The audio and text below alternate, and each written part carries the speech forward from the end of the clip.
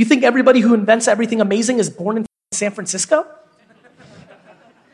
They built a brand, people go there. That's the biggest issue. Not that you fight or you're cynical or head down or whatever. It's that nobody... You got your perspective. I just want to be happy. Don't you want to be happy?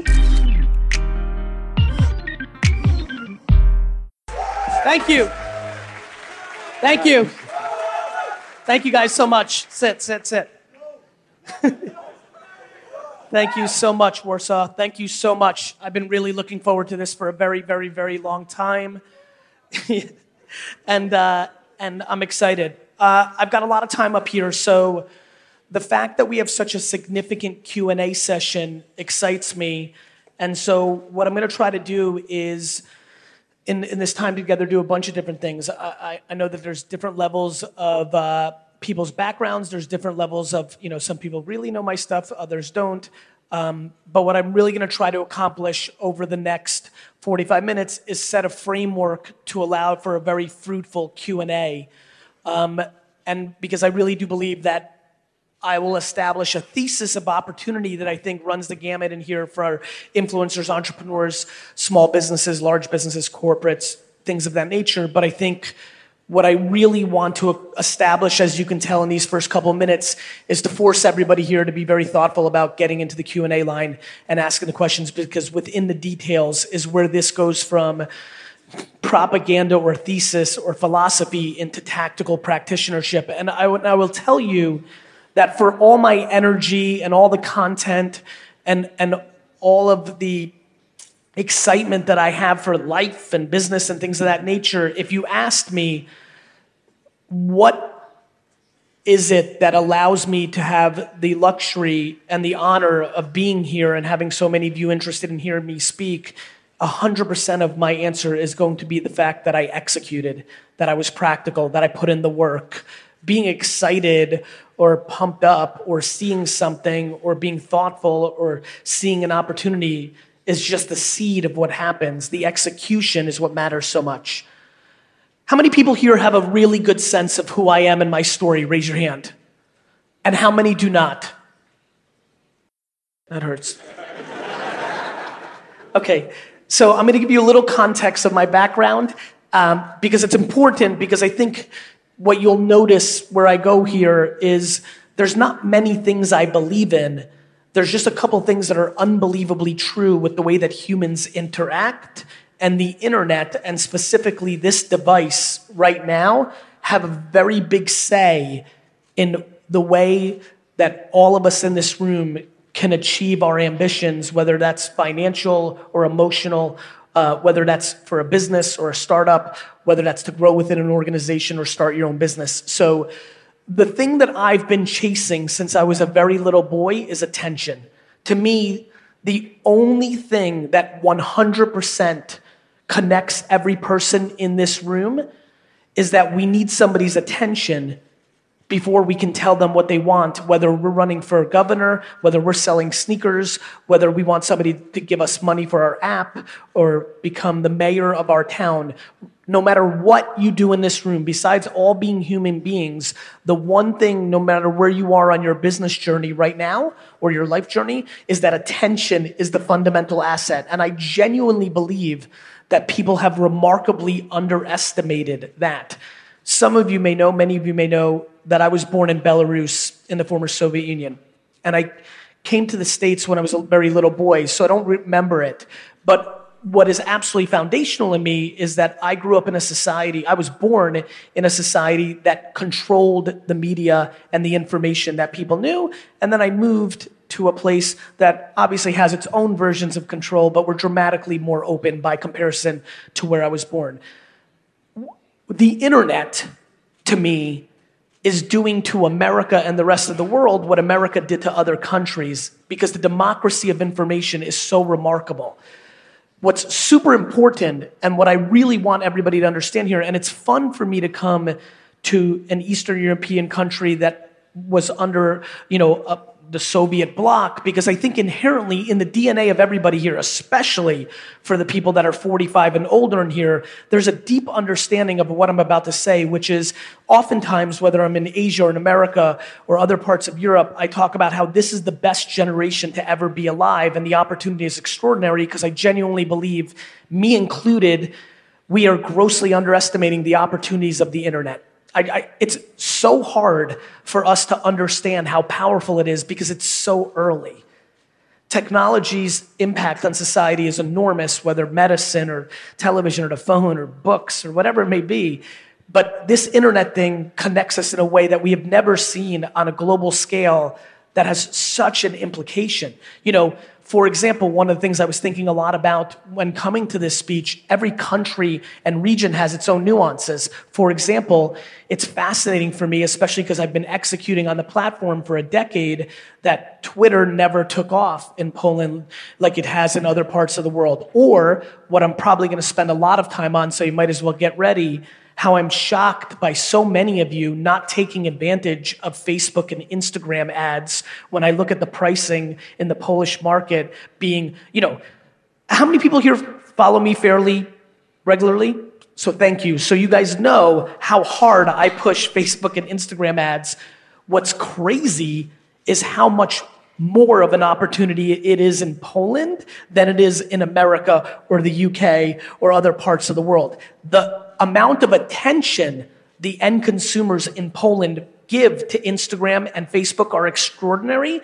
The amount of you and the rest of the business world here, big and small, that are pouring money into it is very low. The delta is extraordinary. And if you ask me what the number one thing that would excite me tactically out of this talk is to get so many more of you to spend in those two platforms for whatever business ambition you have. And so many, unfortunately, think that it's not for them, or the platform doesn't have their customers on it, or that it doesn't work because they've run some ads and it didn't work. And in that misinformation is all of the opportunity. Like I said earlier, I've been following attention my whole life. It took me a long time, but 4 or 5 years ago, maybe only 2 years ago, I realized that even when I was doing lemonade stands as a child in Edison, New Jersey, it wasn't that I stood behind the table and served lemonade. I was making signs and putting them on trees and posters on poles and trying to figure out, if you were driving on Inman Avenue or Oak Tree Road or Tingley Lane, where would your eyes go? Which tree, which post would be most likely for you to see the lemonade stand so that you would come? And basically from 6, 7, 8 years old to today, the last 35 years of my life have been about attention. My career in business really took off in my 10, 11, 12, 13, 14 when I started selling baseball cards. I sold sports cards in America because it was a very big thing. And I would go to conventions, a room like this, where there would be a bunch of tables.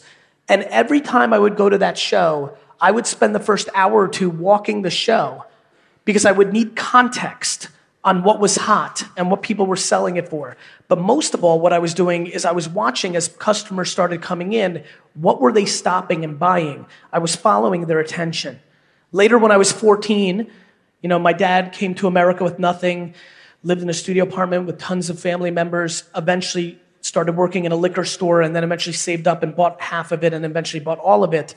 When I was 14, he owned a store in Springfield, New Jersey, dragged me in, and while I was bagging ice and learning the ropes, I spent all of my time, literally my dad or my uncle or my cousin would say, stock this shelf. I would start stocking this shelf with the wine, but the second a customer would walk in, I would stop. And I would watch how that customer walked through the store. What would they grab? Why? Why did they go to the beer aisle? Why did they go to the liquor aisle? What would happen if we had a display like this? I've come to realize over the last couple of years that I have been trading attention my whole life. And that ability to understand where the attention is, and then more importantly, or at least equally important, what to do inside of that attention is basically the very simple outcome of who I am. And I would argue that if you look at every platform that is successful, every celebrity, politician, if you look at anybody who wins, their ability to understand where the attention is at a good price, because there's attention everywhere. Jordan, my trainer, is here with me. We travel and work out. We worked out at the hotel this afternoon. There was Polish TV on. You guys have a load of TV commercials here in Poland. We watched them. They were ridiculous, just like they are in America and everywhere else. There's attention. I was in Warsaw today. There was a TV. I was working out. I was watching some cooking show where the woman's very mean, like Gordon Ramsay. And it was funny. I was watching it. I was like, man, Americans would think she was mean, but I'm Russian. She's not that fucking mean to me.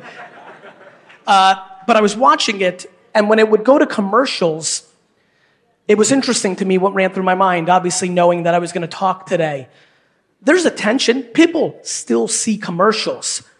But the amount of people in 2018, when a commercial comes on, that go and look at this in between TV versus how many people did that in 1998. In 1998, this didn't exist. You're watching the mean cooking lady. When it goes into commercial, you're watching that fucking commercial. Maybe you'll talk to your parent, but maybe you'll cook a microwave, but you're watching. In 2018, everybody in here, the second it goes to commercial, grabs this. And now this gets the attention. I did a little homework. That commercial in Polish TV has gone up in price, not down. It's more expensive, not less. Yet, all of you and everybody in this beautiful country's attention goes here. It's now overpriced attention. To me, life is very basic. There's attention in a magazine ad. There's attention in a newspaper ad. There's attention on a billboard. Today, when we landed and we took a 45-minute drive to our hotel. I have never been to Poland before, and I'm so happy to be here. I looked at my phone the entire time. I've never been in this country. I wanted to come to this country because it's so close to where I was born. I got into a car. It's the first time I'm here. And outside the fact that they wanted to show me one building, your main building, which is beautiful, by the way, besides looking at that building for 13 seconds, I looked at my phone the whole time. 20 years ago, I would have watched outside very carefully and looked at all the beautiful differences and similarities. But what I also would have seen was the billboards that you have on your highways and roads. That billboard used to have more value. Today, it's gone up in price from 15 years ago, yet everybody here, when they're not driving as a passenger, is looking at their phone. My friends, understanding this is very, very important. The amount of people in here who are wasting money in marketing every day because it used to work is the opportunity and the danger depending on how you're navigating your business and your life. What used to work is always the thing that's going to put you out of business. Looking backwards allows somebody to pass you. The amount of people that demonize and talk down to this and what's going on are doing it out of fear and laziness. They don't want to learn it or they don't understand it. That, to me, is the opportunity.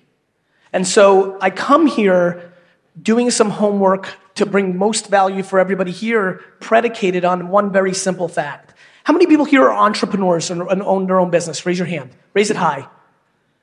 Wow, great. How many people here are work in marketing or work for another company? Raise your hand. Great. So since there's so many entrepreneurs here, for me, I'm going to go that track for a little bit. I'll come back to the other track. The story of David versus Goliath is very interesting to me in its most basic form.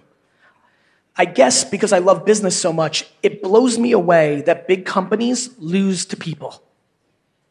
It seems crazy.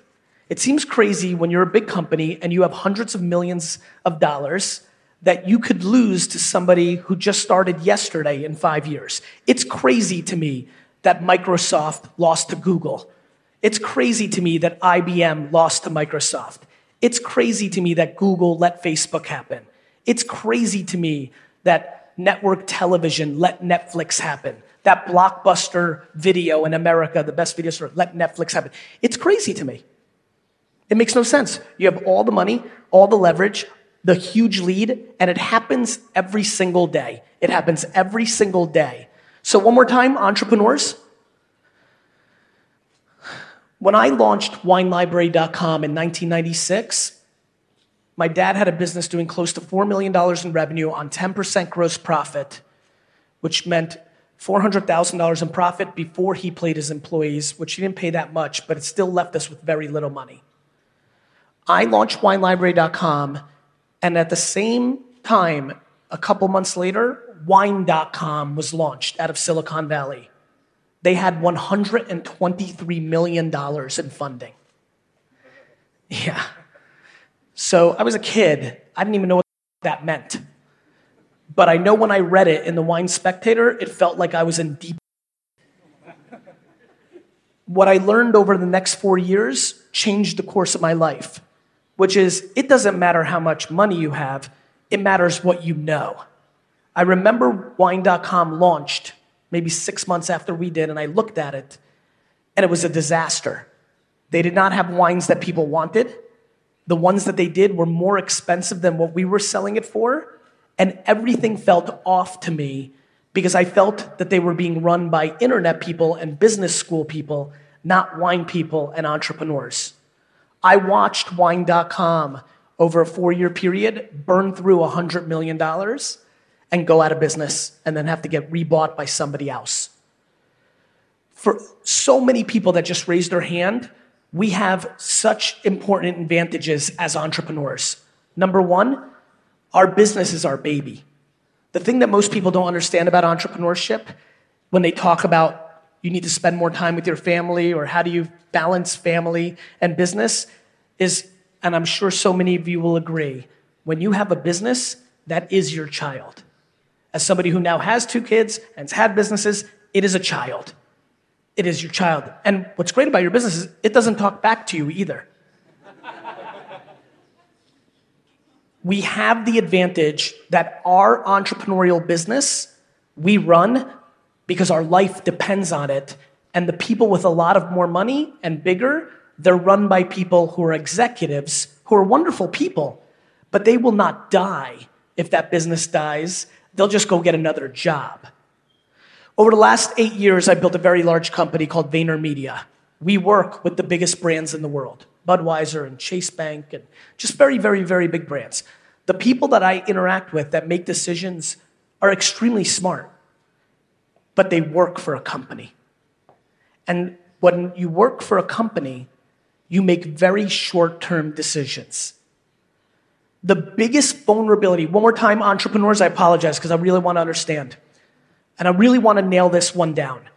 For the entrepreneurs in this room, the biggest reason most entrepreneurs lose is when they act like big companies, which means they want to make money too fast. The biggest reason most entrepreneurs lose is when they're David versus Goliath, they try to act like Goliath and not like David. You will never beat a big company in a big company game. You have to beat a big company by playing like a small company. What does that mean? The biggest thing I've seen over the last 7 to 10 years with entrepreneurs, because I've invested in companies like Facebook and Twitter and Uber and seen them explode, I always talk about that. I don't talk about all the companies that I wrote a $100,000 check to and went directly in the garbage. The difference? Some had a better thesis and had more patience. Others wanted to make a quick buck and look good in front of everybody else. When I was digging in a month ago for this talk, I had a very interesting curiosity. Being born in the former Soviet Union from Belarus, I grew up in an environment where I knew a lot of Russian people, a lot of people from the Eastern Bloc. And growing up over the last 20 years, every subculture has its tendencies. You know, stereotypes are there for a reason. And one of the things I was most interested in was, I wonder in 2018, 25 plus 30 years since the fall, in an internet age, Are the entrepreneurs in Poland, like, are they like the Russian characters I know where it gets a little fucking shady and a little ridiculous and cold and hard? Like, I was very curious. And when I dug, it wasn't that I found that, but when I dug into a lot of you who tagged this event on Facebook or Instagram that you were coming, and I looked at your profiles or the things that you're doing, the one thing that definitely stood out is, oh, it's not different. It's the same everywhere. And that is, I am astonished by how many people, when they produce content for the internet, produce it for their self-interest, not for their audiences. I am astonished by how many of you, and I can think about 12 to 15 of you, and I'm trying to see if I can see any of your faces. I was astonished by how many of you produce content just in your best interest, not in your audiences. It's about you and what you're trying to sell. And for you, and every post, and every post, and every post, I know it makes me cry. She's right, the baby's right. In 2011, I wrote a book called Jab, Jab, Jab, Right Hook, and I thought that I could help people understand that you have to give, and you have to give, and you have to give, and then you can ask. Because just like attention, supply and demand is everything. And if you're gonna be a personal brand or a coach or an influencer or have an app or sell something, you have to understand, in 2018, in a world of Amazon and Facebook and Instagram, everybody's gonna do that. There's nothing anybody here is gonna start that can't be started by hundreds of thousands, millions, and tens of millions of people for the same zero cost. The great thing about the internet is that we all can play. The terrible thing about the internet is that we can all play. It means you have to actually be good. Yesterday I was in London, a girl came up to me, she stood on stage, I was about to leave, but she was very emotional, I wanted to do it nice, so I came over. She said to me, I've been trying so hard for a year to build influence, and I'm like, well, how old are you? She's like, 20. I'm like, well, what do you want to talk about? Well, I just want to talk. I'm like, why would anybody listen to you? And I wasn't trying to razz her, I was trying to get her to answer a question. I've always felt comfortable producing content because I didn't produce content for the first 15 years of my career. I first built an actual company. I then actually was right about where the internet was going. I then actually invested in Facebook and Twitter and was right. And then I had the audacity to think that I was worth listening to. Today, everybody just wants to be listened to because they want to get attention to then sell something. Do you know how crazy that is? Do you know why 99% of people are going to fail?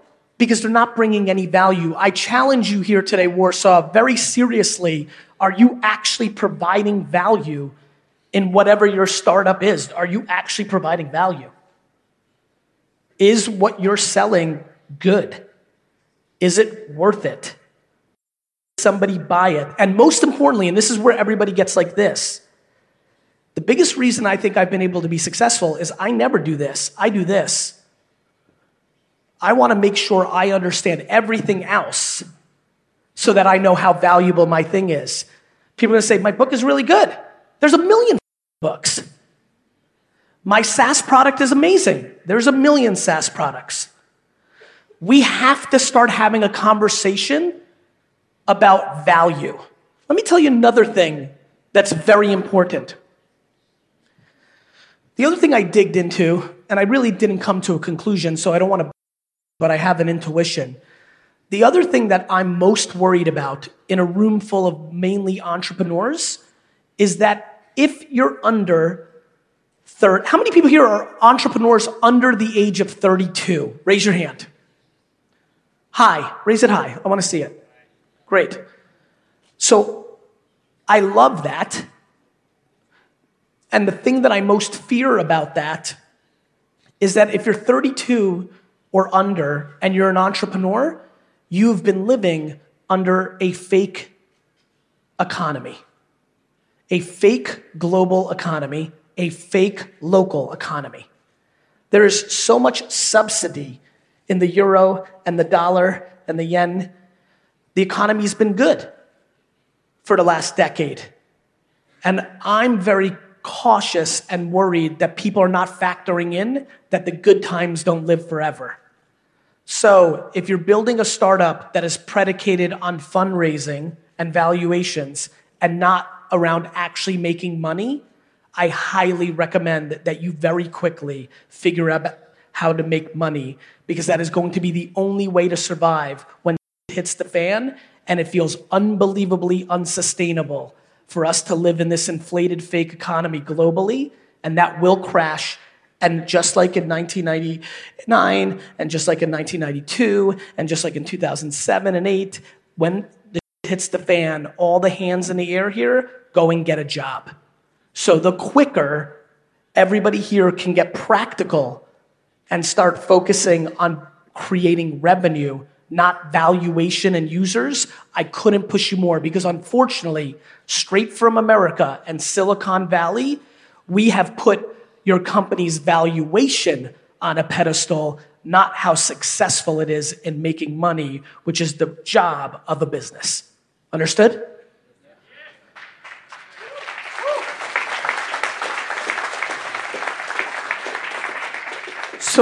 So now, with all that set up, let me tell you why I'm going to spend the next 10 minutes to 20 minutes punching you in the face to start spending money on Facebook and Instagram.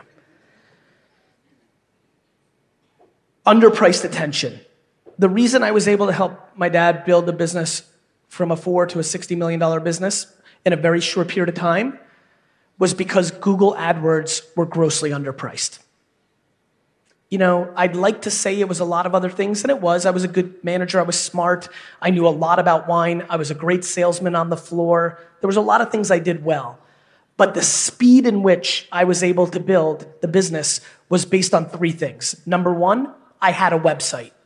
And in 1996 and 1998 and 2000, that was rare for liquor stores and wine stores. So it was supply and demand. People were starting to buy online, but there was not a lot of people selling. Good for me. Number two, email. Email, even today, is still one of the most effective ways to sell, bar none. I was in early, and so in 1998 and 2000 and 2002, 90%, 80% of the people on my email list opened it, which is unheard of. How many people here have done email marketing in their lives? Great. So, first of all, a lot of people in the front row. Second of all, email worked. Email works, and it was remarkable for me.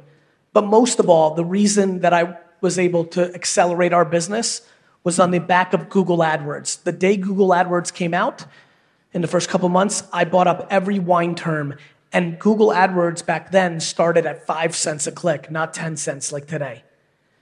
And every word you can imagine in the wine world, I bought, and it worked, and it worked, and it worked.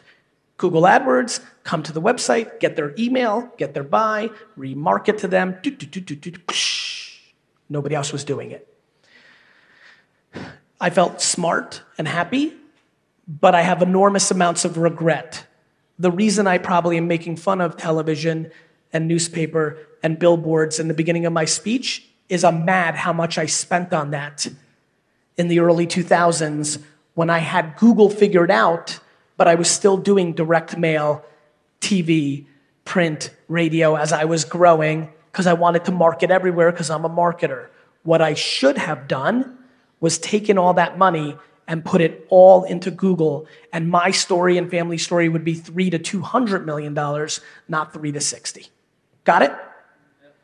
The reason I'm unbelievably passionate to come here, besides supporting the organizers who I have a lot of love and respect for, is because I believe over the next 5 years, the economy is unbelievably unstable, potentially crashes, and in parallel, right now, today, this second, right now, Facebook and Instagram ads in Poland are somewhere between 50 and 500 times underpriced based on the attention you get in return. So we're sitting in this amazing cross-section where I know that everybody in this room has to squeeze very hard over the next 2 to 5 to 7 years to get as much as possible before the fan. And we have an opportunity at scale called Facebook and Instagram, and 98% of this room is not doing it. And see?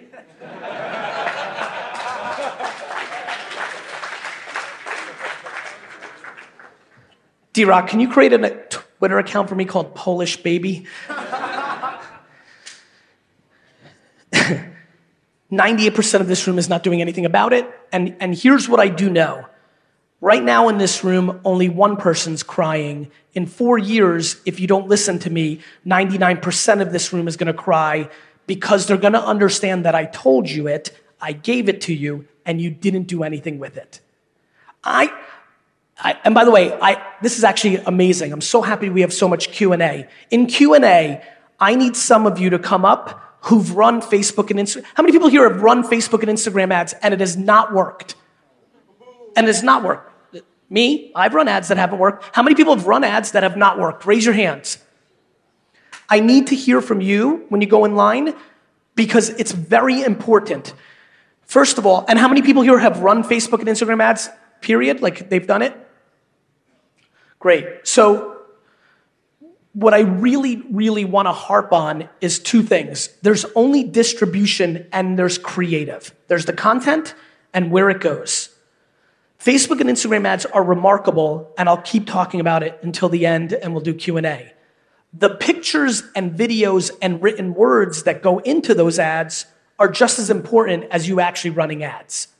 The reason I raised my hands and the other few brave people that are not full of raised their hands is because we didn't put the right picture or video or written word in front of the right people. It's not complicated. I have your attention right now.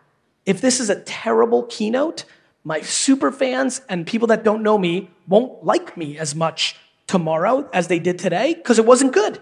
The content wasn't good. I plan on giving a remarkable keynote, which will then mean people will like me more, not less. That is the variable. But I got to the point where I got the attention, so I'm in the game. You need to first put yourself in a place to get the attention. I do not want you to hire a 24-year-old from the Ukraine to run ads for you. I want you to figure it out for yourself. Entrepreneurs, raise your hand. Raise it high and keep it up for a second. Every single person in this room who's got their hand up has to go home, search Google, and type in, how do I run Instagram ads for a lawyer in Poland? How do I run, thank you, how do I run Facebook ads for a banker in Poland? This thing, Google, is crazy. I don't know if you've ever used it. It's got the answers. You have to read it. Look, I'm terrible at reading and learning, terrible. But I'm good at listening.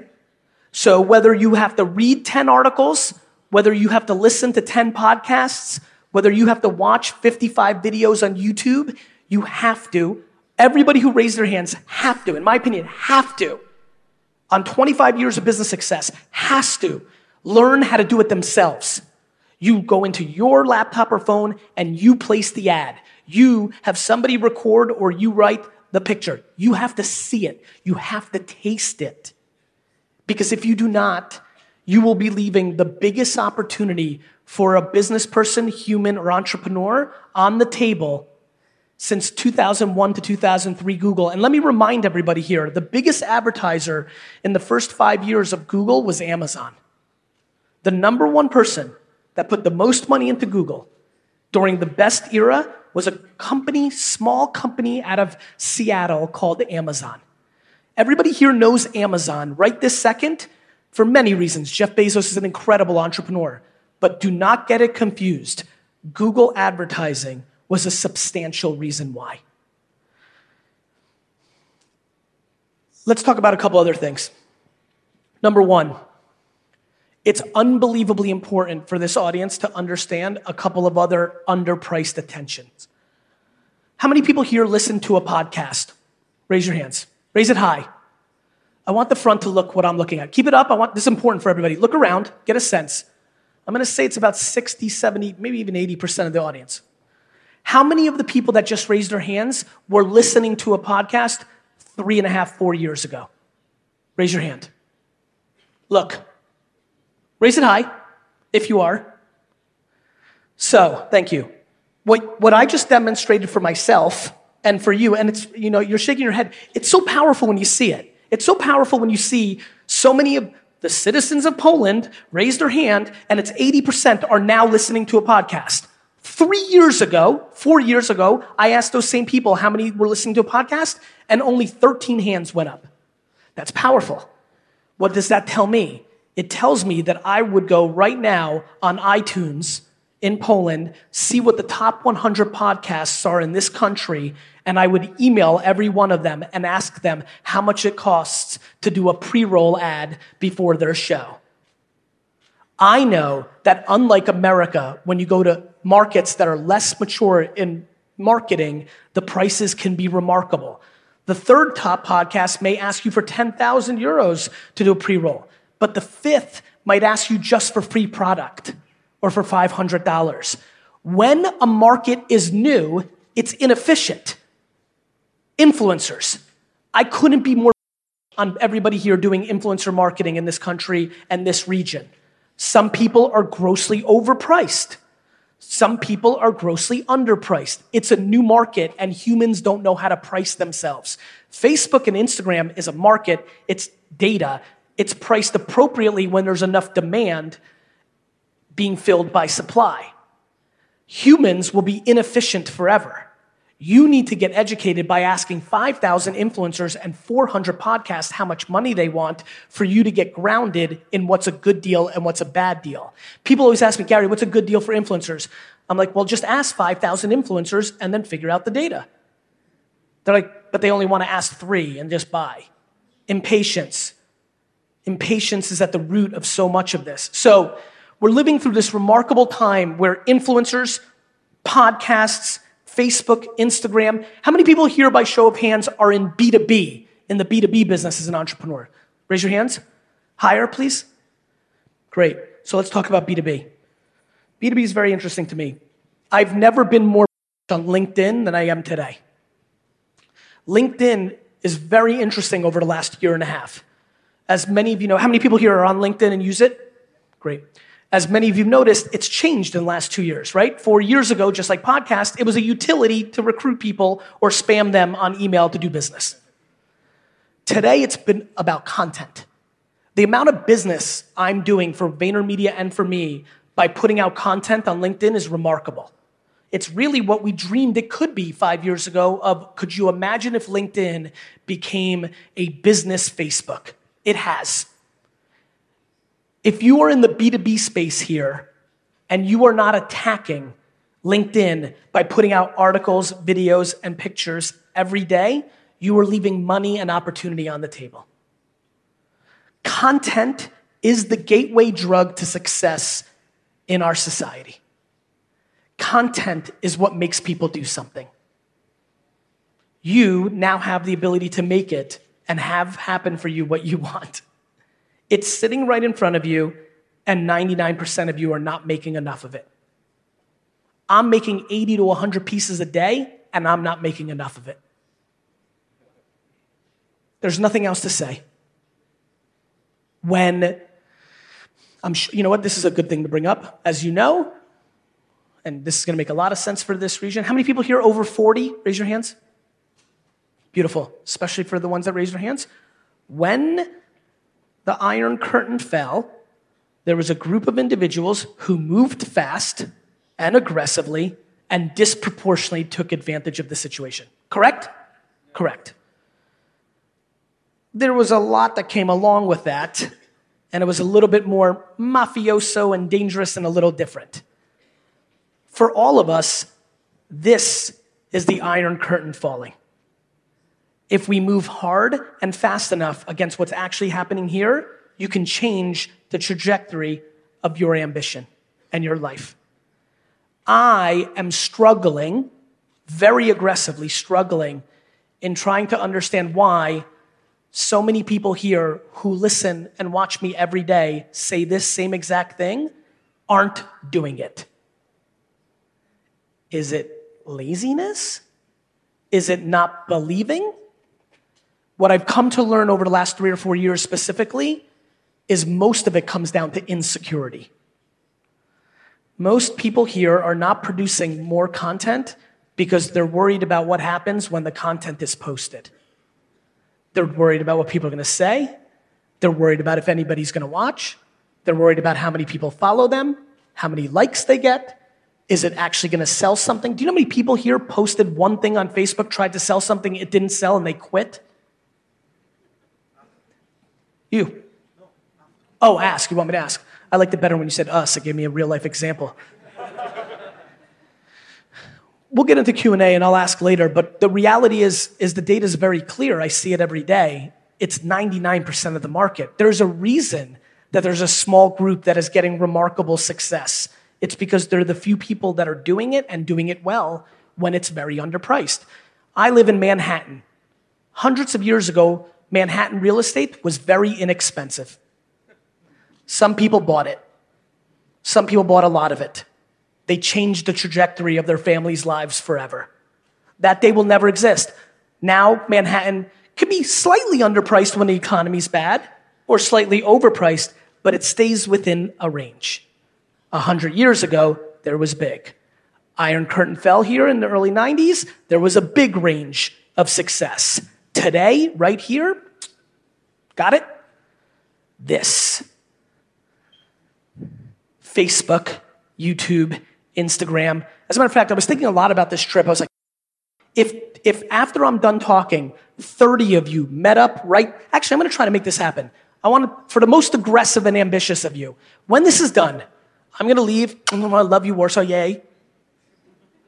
I'm hoping that 30 of you meet right there, and I want those to be the 30 people that take Twitter and try to make it big in Poland. And by them being the ones that do it, they'll be the biggest personalities on it and will disproportionately win. That would work.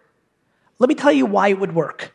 There are islands and resorts all over the world where just 20 people got together and said, let's make this Southeast Asian island cool. Let's all buy houses. Let's pour some money. Let's run some media. Let's get some PR. Let's get some famous people to stay. And we will literally make this island that today nobody visits for holiday cool. And it happened. And it's happened hundreds of times over the last 200 years. All this is real estate. And the fact that 30 people here that are hungry and smart can work feverishly for 2.5 years to build out a platform that is already at scale like Twitter, just hasn't clicked here, is remarkable. Like literally, I love New York so much that I hate everywhere else, but I was like, I fucking move to Warsaw and get big on Twitter? Like, that's how big the opportunity is. So cool. I hope 30 of you meet up afterwards. I'm going to finish with this, and then I want to go very tactical Q&A, and I think we have runners, right? I think you got the hosts are going to come up for a minute or two, and I'll answer some questions, and then we'll load it up. Before I go there, though, I only touched on it lightly, and I want to go back into it. Because if you've got a half a brain and you listen to the last 40 minutes, it's very easy to understand the opportunity is substantial. My belief, though, is, and one more time, people that follow me pretty heavily, raise your hands. My belief is, for all of you, you already know. My question is, what is it that's not letting you go in? How many people here play poker? Raise your hands. Or have played poker. Why I ask that question is, in poker, when you become educated and you have the best hand, you're very confident to go all in.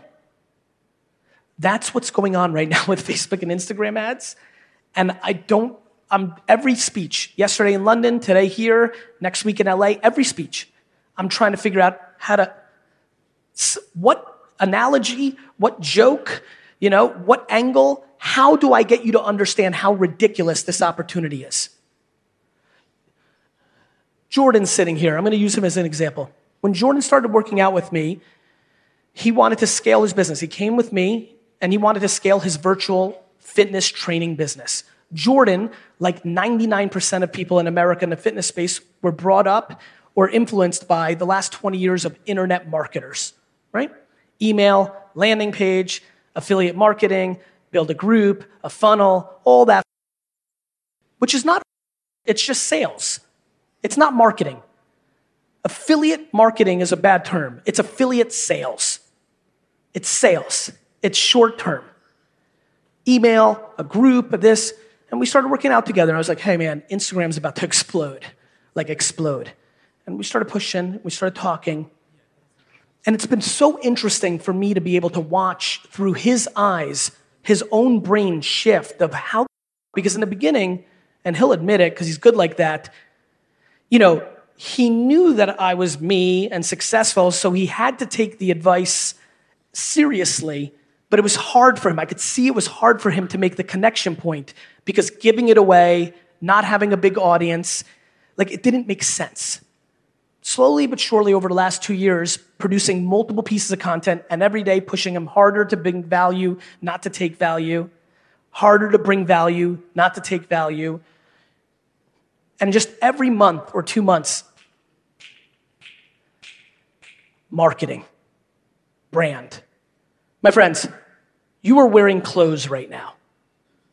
Let me promise you, for 99% of you, you bought those clothes because of branding, not because you were cookied on the internet and remarketed to, and then you bought that dress.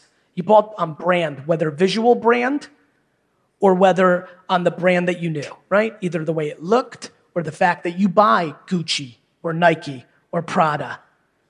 Brand building is fundamentally different. The brand building opportunity on Facebook and Instagram is extraordinary right now if you produce content. Brand lasts 3 generations. Sales lasts 3 months. You have to understand how important this is. There's a reason I don't have a mastermind or an ebook. I'm not looking for sales, I'm looking for brand. There's a reason that I'm trying to bring the best content for free on the internet. I want brand, not sales.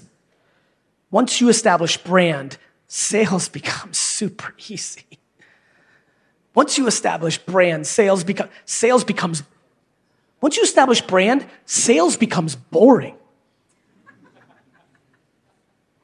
People's inability to provide value and deploy patience keeps them away from building a brand.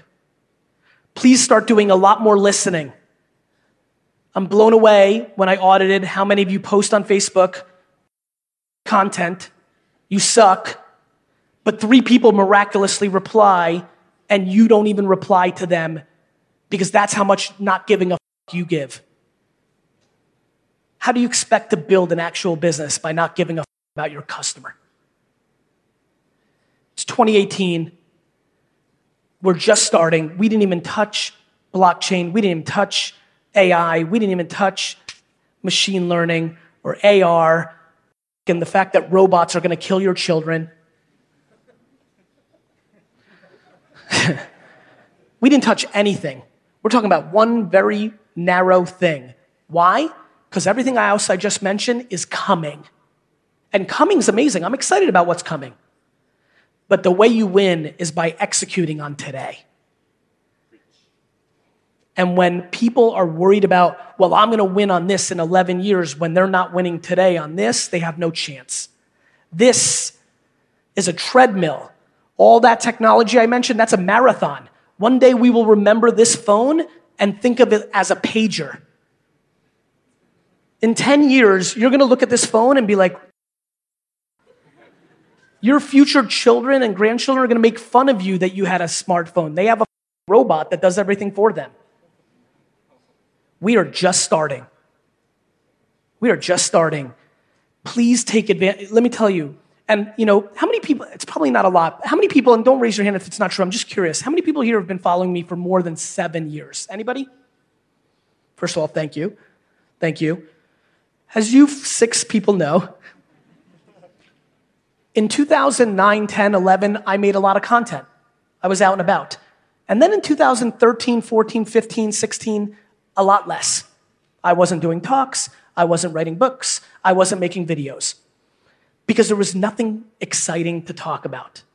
What I mean by that, there was plenty to talk about, but there wasn't this amazing moment in time where if you hit hard, you could win. And for me, I'm looking to build brand. The kind of brand I want is built on admiration. How do you get admiration as a person? You say something to inspire somebody to do something that changes their life in a good way. I could do motivation and make you feel good all the time. I'm not driven by that. I'm fine with it. It's cool. I'm driven by there's a deal right here. You should buy it. And if you buy it and then resell it, your life will be very good. That deal right now is the attention of every citizen in Poland on this device on 4 apps, and you're not doing anything about it. I've come to Warsaw to strangle you into doing it. Because in 9 years, you're going to watch this video because I'm going to run ads on whatever the Facebook and Instagram is in 9 years in Warsaw, and the video is going to start with, you 9 years ago, please do this now. This is a moment in time. I have made my entire career of hitting hard in moments in time. Please do not be passive.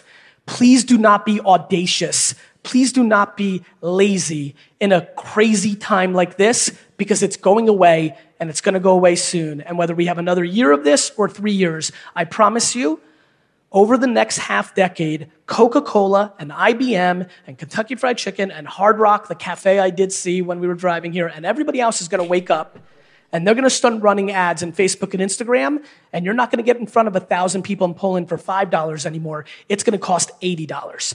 And the other thing is, everybody here is not going to be looking at their stream very carefully as they were today in 5 years, just like they don't look at their email as carefully today as they did 10 years ago.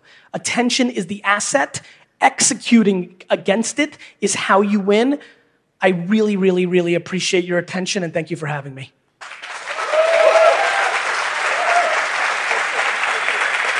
Thank you. Thank you. Thank you. 1, 2, 3. Hello, hello. Raz, dwa. Moi drodzy, to jeszcze nie koniec. Przed nami sesja Q&A. Brawo. Thank you. Amazing, Gary.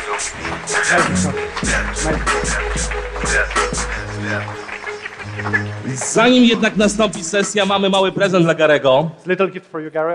Prosto z Polski. So we took one thing at a time. Yep. And I will elaborate on the first one. Łukasz, can you say what's that? Tak, pierwszym prezentem jest piłka futbolowa. It's a special one. Why? Dlaczego ona jest biała w większości? I love American football. But why it's like... Blank? Yeah, it's almost white. Because the best moment in your life wait for Still to come. here. I appreciate still it. to be created. Thank you. Okay? Thank you so much. Thank you. And now you will understand the difference between him and me when I give you my gift. Yes. And I want you to elaborate on that. You know who's that? How many people know who Randy the Macho Man Savage is? Raise your hands. Good. I love you, 11 people. This is my favorite wrestler of all time. And I already have 8 pairs of these, and I'm excited because I'm going to wear this pair too. Thank you, brother. Moi drodzy, tak szybciutko, Rafał będzie teraz prowadził Q&A. Rafał nie jest człowiekiem przypadkowym na tej scenie, współpracuje z Garym od kilku lat, jest operatorem, jest producentem, kręci bardzo dużo wideo razem z Garym, także najlepsza osoba do tego, żeby to poprowadzić. Okay. Amazing speech, amazing talk. What can I say? I know we're running low on time, and there are a lot of people who have questions. So I will be very quick. Sure. We have 2 questions that we have prepared as organizers. We asked our friends, our followers online, and we got to 2 questions. So the question comes in 2 parts. Is audio important? Don't answer, if I may. Yes, it's very, very important. You know that. You just ran a huge conference in New York about audio, Alexa skills, all that stuff. We know that. Everyone knows that, I believe. Now, the question is, if audio is so important today, and the companies that do not yet do video or graphics or good content, should they invest into audio, or should they firstly start catching up? When I describe audio, I think of it in 2 forms. One, audio media, actually having a podcast. And I think all of you, if you do not have a podcast, if you like to talk or interview people, should debate it. Because when you're the media and not an advertiser, your business grows. That's a super important point. The other way to think about audio is more where you're going, which is I believe that Alexa and Google Home and Apple HomePod and some other company that I'm not thinking of who makes a great device, that those platforms are on the verge of being extraordinarily big. How many people here, by show of hands, have a child under 8 years old who has an iPad and talks to the iPad on YouTube or Siri? Raise your hands. Just raise them. I want to see it. The 9 to 15 of you have a huge advantage. You're watching how humans are actually going to live in 10 years. They're showing you. We are going to do audio search more than we're going to do typing search.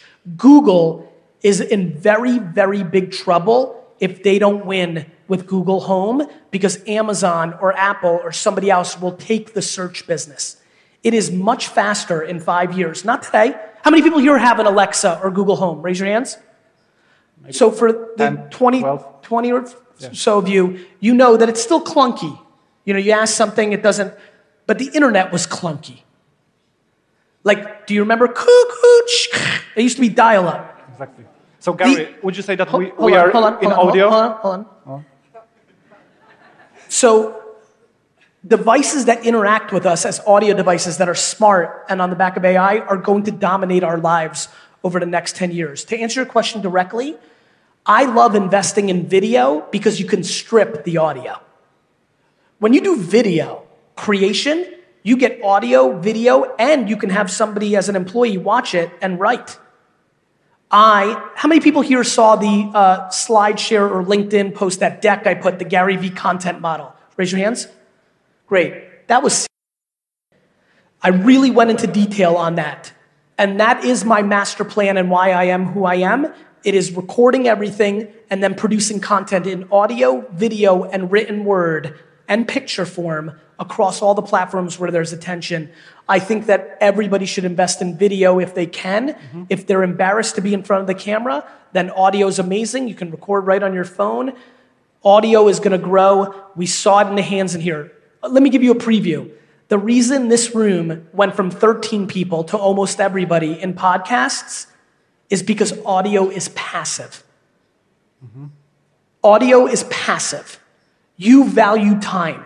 Just so you know, whether you realize it or not, you put time on the same pedestal as health and money. Time. When you're on the subway or the train or driving or working out, you can listen to information. It's harder to watch it. Audio has grown because we've become busier and more efficient, and we value our time. Audio will continue to grow because time is your biggest asset.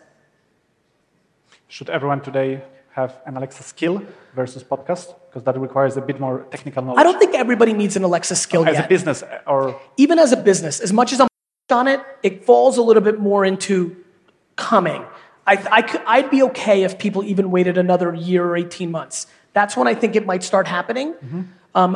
Why I like building an Alexa skill now is because you'll probably make something like my first .com. WineLibrary.com's first site was a piece of garbage. But I learned so much in those 18 months that by 1999, when it was still early, I was not an expert, but I was educated. Yeah. If you were to spend $5,000 or $25,000 and waste it on Alexa skill for your personal brand or your business, my intuition is in 18 months when you build your next one, when it actually matters, you'll amortize out the cost by the investment you made by the learnings. Make sense? Yeah. Okay, and another one. Then we go straight to the audience. We talked about that a little bit behind the scene and during the podcast that we recorded. Farming versus hunting. Yes. Just elaborate. A lot of people ask for it. Is it very similar to your concept of jab, jab, jab, right hook? What are the differences? No. How would you... The way I describe hunting and farming in a business is very simple. When you're hunting, you're out trying to get sales, right? You're building brand or you're actually having meetings, you're hunting. And then you bring it home. And then you farm. You farm what you found. I'm fascinated by it because most people are usually only good at one or the other. A lot of people here are good at sales and they think they're an entrepreneur.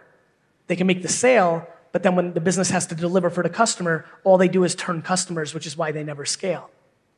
Other people are incredible in customer service or their product, but they're embarrassed or introverted to sell. They don't have it. The reason I talk about hunting and farming a lot is because it's why I believe in partnerships so much. Some are lucky and have both. Most don't.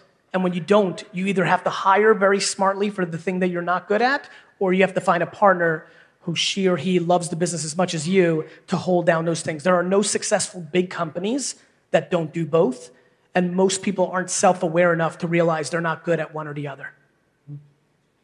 Thank you very much. That's all from me. Thank you once Thank again. you. Let's give as much value as we can to the people. I know there are a lot of questions. There are two people with a microphone. Who are the runners?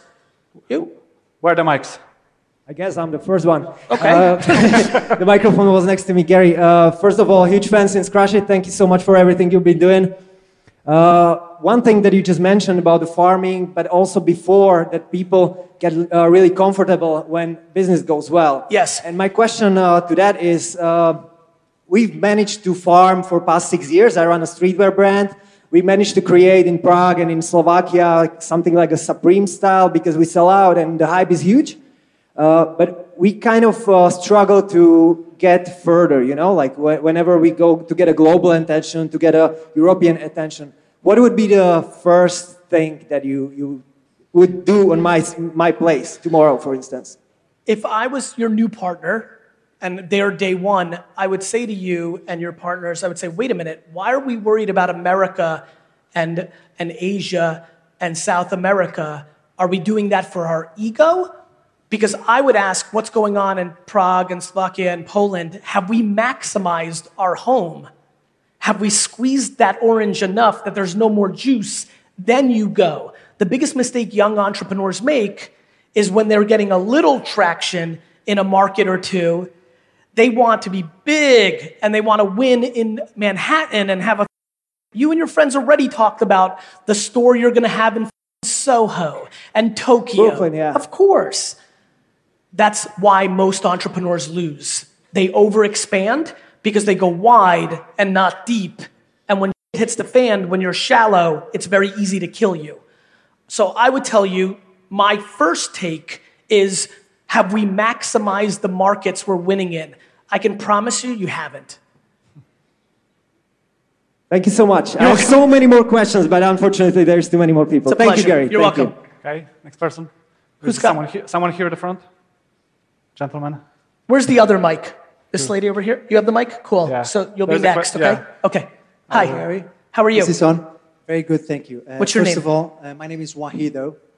Thank you very much for being here. Second of all, it's my birthday, and I would love to just give you a brotherly... You want me to wish happy birthday, like sing happy birthday to you? No. Oh. No, just a selfie with you. In Polish. Sure. And a hug would be amazing. Let's do it.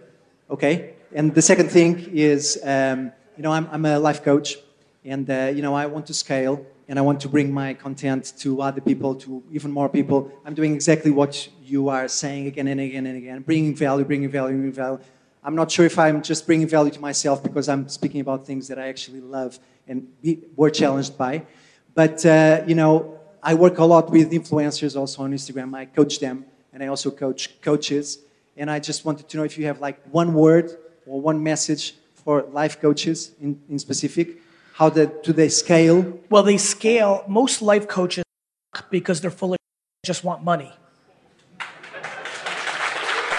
So, 100%. So my advice to the general life coach and to you specifically is give away as much of your best information as possible for as long as possible, maybe even forever, right? You know, I, in my way, have a lot of those tendencies, but I don't monetize my audience. I monetize in the middle, not directly. I don't have masterminds or hourly rates or a closed group. I scale through building brand. That's ultimate scale. I give everything away for free.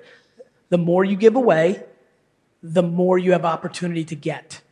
So my two advices are don't be full of shit and give away as much as possible for free. Thank you. Thank you. You're welcome. Thank you. There's a gentleman over there on the right-hand side. We'll do it at the end. Guys, yeah? Hello. Yep. You have to pick somebody. We'll do it one by one. We have time. I'm sorry. So I've got two questions, unfortunately, fortunately. And the first one is, the thing is that I'm doing the partnership programs and the business scaling for startups SaaS via franchising. So there was a specific model, and we are combining the marketing and business development together. So everything was cool, 16 million done by the first of the year. And what I'm trying to say that you have just told to the whole auditorium over here that you should not hire Ukrainians who are 24. Well, I'm Ukrainian and I'm 23, so why they would not hire me in a year? If they hire you without knowing anything about it, they wouldn't know how to judge how good you are. Okay, let's imagine this. So it's not about, look, I was a 22-year-old whiz kid. I let kids do things all the time. I just don't think it's a good idea for somebody to outsource the most important thing. They have to become educated first, then they can hire you and everybody else. But first they have to know how to even judge if you're doing good work. Well, I think thank you very much for this. You're welcome. Another thing is that you were talking about the problem with the startups and scaling and the capitalization itself. Yes. We have found out the way of how to make money on that money in several years. And the problem is that we got to know that Y Incubator closes the final stage just like in 3 days. So here is the question. How do you reach 1 million of the investments, or maybe on the intent letters, in 3 days? You know what? I wasn't able to fully hear that. What was the question? How do I what? How do you raise a 3 million investment on the intent letters in 3 days? If that would be you right now, 23-year-old Ukrainian. So the answer is I would never, it's hard for me to answer. I think you'll appreciate this. It's super hard for me to think about that. Marketing channels? Yeah, but it's just not something, it would never be the way, I don't have that framework. It's like a broken part of my system. The thought of raising $3 million in 3 days. No, 1 million, only one. And we have already, in 1 day, we have already received $400,000. The ability to, they are showing the interest, so we are waiting for the letters. So only 600 left. Question is, how many people have you, how many high net worth individuals and VCs have you asked to invest in you? Only per private equities, like private people, we were just coming and saying, hey, here we go. Yeah, I mean, the way you raise capital is you ask people for money, right? Yes. So if you said, how would we raise only $1 million in 3 days, I would ask as many people as possible that either have high net worth or are in the business of investing. So only partnership, like one-to-one, and then that's about it? Yeah, because the problem with VCs is they drag people out. What do you mean? I mean, venture capitalists waste entrepreneurs' times 99% of the time. So what would be the better way than going to the VC? I'm a bigger fan of such a small number like $1 million to go to high net worth individuals who are rich people who are excited about writing a $50,000 to a $250,000 check. So $50,000 check, but the amount of people matters. Mm-hmm. Correct? Thank you very much. You're welcome. Thank you. Let's go on that side, please. There's a gentleman over there. I'm here. Yeah, please. We'll go one side each. Hello, Gary. Hello. Nice having you here. My name is Harry. I've Harry? traveled from Greece with my wife Manuela to see you. I would like to ask you, before you said that when the market goes down and the shit hits the fan, people were looking for jobs. That's right. And leave their companies. Yes. Do you believe that opportunities can be born in such situations? Of course. I think people can say both my companies, VaynerMedia and Wine Library, were born from garbage economies. But I'm great. And people should no, I mean this. It's super important. Of course there's going to be opportunities. The problem is there's a lot of people right now that are kind of winning, that are winning because the economy is frothy, not because they're good. That's who's in trouble. Yeah, thank you. It's very easy to get $4,000 from a brand to take a photo on your Instagram when the economy's good. When the economy's bad, no brand is going to do that. Then you're an influencer with 1 million followers on Instagram, and you're like, where's my money? Nowhere. Now what? You haven't built anything except your reputation. And someone else can build something and help these influencers. 100,000%. The biggest fortunes in the history of the business world were made in the beginning stages of the era because everything resets. Exactly. So if you asked me what my great business dream is right now, is for the world to go into a depression. You're my man. You're my man. Thank you. There's a gentleman over there. He was first. Guys, gentleman over there, the one standing. He was first, yeah. Hi. Oh, Her. yeah, let's do the other one Good. first. Here? Okay. Yep. Hi, my Hi. name is Marta. Marta. Marta. Marta. Yes. I've been working for a big corporation for Mars for 12 years in marketing, Very FMCG. nice. And last year I started my own company, Strategic Marketing Consulting. What would you recommend to me as a new entrepreneur after 12 years experience in big TV, marketing, Sure. etc.? Apart from starting from digital. Of course. And when you ask me what do I recommend, are you asking me how to get your first clients or what area you should focus on that I think is most fruitful? How to scale. I have clients already. How to scale. Well, I'm a one-person entrepreneur at that time. Sure. So a couple things. Scaling for entrepreneurs is difficult to begin with. For people that lived within a corporate environment for more than a decade, it's even more difficult because you took a lot of things for granted that the company offered that you don't think about when it's your reality, right? There's a really great way to scale. The beautiful thing about working at a company like Mars for 12 years in sophisticated marketing is you met a lot of people from agencies, former employees, brand managers, consultants. Your Rolodex is your most important asset. I think the way you scale is by not hiring, but creating a freelance network of people you trust because you know they're good, not full of. And I would spend all my time rekindling on LinkedIn relationships that as I'm talking to you, you're like, oh yeah, 6 years ago, there was, this guy, John, who was amazing. Where is he? Oh, he works for Procter. He works as a consultant in London. You email him, hey, John, I've started my own company. The work you did for me, on M&M's in Poland 2 years ago was amazing. I was responsible for M&M's. So there we go. I would love to use you when I get new business in as a freelancer. He writes back, Marta, great to hear from you. I'm too busy, sorry. Next. Hey, Susan, 6 years ago, you worked for Ogilvy. You were I was your client. You were very smart. I've started my own company. I see that you live in Helsinki now and work at another agency. If I get new business, can you freelance for me on the side? Hey, Marta, you'll never believe this. I hate my job. I want to do freelance. You're amazing. Yes, tell me when. You need to basically take the last 12 years of your Rolodex, reach out to them, tell them what you're doing, and ask them if they would freelance for you when you get jobs. Now you have scale without carrying the overhead of salary. Thank you. You're welcome. Good one. That was a good answer. There's a gentleman over there, please.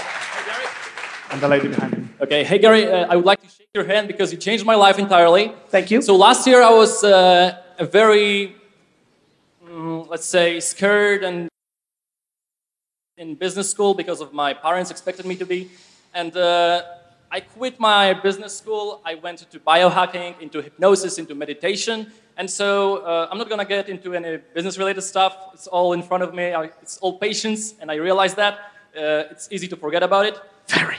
Yeah, and so my Patience is not sexy. Exactly. Hey, kid, wait 28 years and then it will get good. Nobody wants to buy that. So I know you talked in many of your keynotes that you're not really into meditation or mindfulness, but... No, I'm very into it. I myself don't meditate, Right. but I believe in it the most. And my question to you is, have you ever been hypnotized? No, Would you like to be hypnotized definitely right now? not. Let me just... There's nothing that's going to come out of your mouth that would make me even consider hypnosis. Oh, no, I'm going to tell you about just quick 3 things. So you're not going to lose control, you're not going to fall asleep, you're not going to do anything. 100% no. Okay, so maybe next time. Definitely not. But until then, I mean, but by the way, yeah. that doesn't mean that I don't think it could work for others, but you're talking to an individual that is so grateful for his mindset. If you think I'm going to let anybody touch it, you're out of your mind. Oh no, I got you. But like you said, 98% of people here are not executing. For many, like with your childhood, you were raised, you have 100%. Your DNA.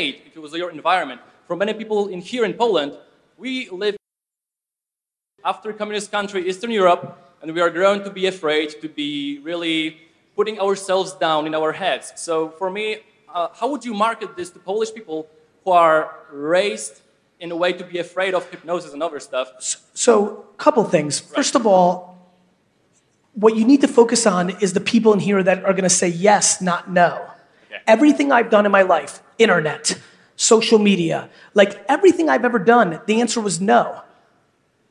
I've always sold to a very small group of people, and then later it became big. You're going down the wrong path. Forget about everybody here like me who's like, kid. Okay. Worry about the 5% of people who are like, hey, maybe. Too many marketers, or when they start a business, they worry about the no's without realizing all the action is in the yes. It's very similar to the advice I gave my man over there. He's worried about Tokyo and London and New York. He needs to quadruple down on Warsaw and Prague. You don't worry about post-Soviet, like head down, forget it. Put out content of what you believe and why it's valuable, and the 7 people that come to you is the beginning. Deliver for them. Have him make a video say, my life, he hypnotized me, my life is great. And so that's how you do it. Got you. Step. Thank you very much. Thank you. There's a lady over there in a red top. Okay, I have taken the mic. Oh, that's fine. Next Hi, one. Gary. I met you first time on the La Web in 2008. We got a quick talk, and you told me follow your heart. I follow my heart. I founded the platform for Catholics. It's a quite small niche, 1.3 billion users potential. And now we are doing the video with the leaders. What you advise me to promote the global brand? We mainly operate in Poland, in Mexico, in States. I just came back from Manhattan yesterday. Great experience. And we will be doing your Diocese of Manhattan as well. So the question is how you market the global brand, the social network now for a very specific group. Like you have a LinkedIn for your professional life, but you have godly.com for your spiritual life. You run Facebook ads against the people directly in Mexico in Spanish around the brand. Marketing is easy now because of Facebook, because you don't have to run one commercial for everybody. Yeah, exactly. So that whole first 25 minutes of my talk, Yes, we're recording the leaders, the people who exist, Good. who are interesting, and we're using their brand to build our brand. Great. And you run that, and if you see that it's working, you run more. And if you run that and you see it's not working, you got to come up with something else. Okay. Reactionary, counter-punching, not attacking. Okay. Thank you. You're welcome. Okay, the lady over there was waiting quite a bit, please. Okay. Hello, everybody, and hello, Gary. I came here from England just to see you. I was in England yesterday. I know. But it's all thanks to Rafał. I know, he's the best. He invited us. Go ahead. Well, I represent multi-level marketing industry. Yes. And the brand called Tiande. And I have a question about marketing online. Yes. And in, obviously, Instagram and Facebook. I think there's so many people who experience how pushy we can be. And my question is, how can we do it ethically and so people can generally feel that we have something special and we can market it without being pushy? By not being pushy. You basically asked me, hey, in the fitness industry, a lot of people are being sold that they can get into shape by not doing anything. I want to get them to get into shape by actually doing push-ups. Teach people how to do push-ups. There's plenty of people winning on Facebook that are not pushy. Mm-hmm. The problem is 98% of people are pushy. That's why you see so much of it. Yeah, but there's nothing really coming out of it. we feel that they are too pushy and we reject it at the beginning. So we have to be pushy anyway. No, you don't be pushy. Don't be pushy. Don't be pushy. Don't be pushy. How to do it? Practically. By giving people information. I think I'll give you the answer because I'm playing around here a little bit, and I think this will make sense to you. If everybody in here thought that they were a media publisher, not an advertiser, they would make different content. Instead of thinking you're making a television commercial, think that you're making a television show. Got it?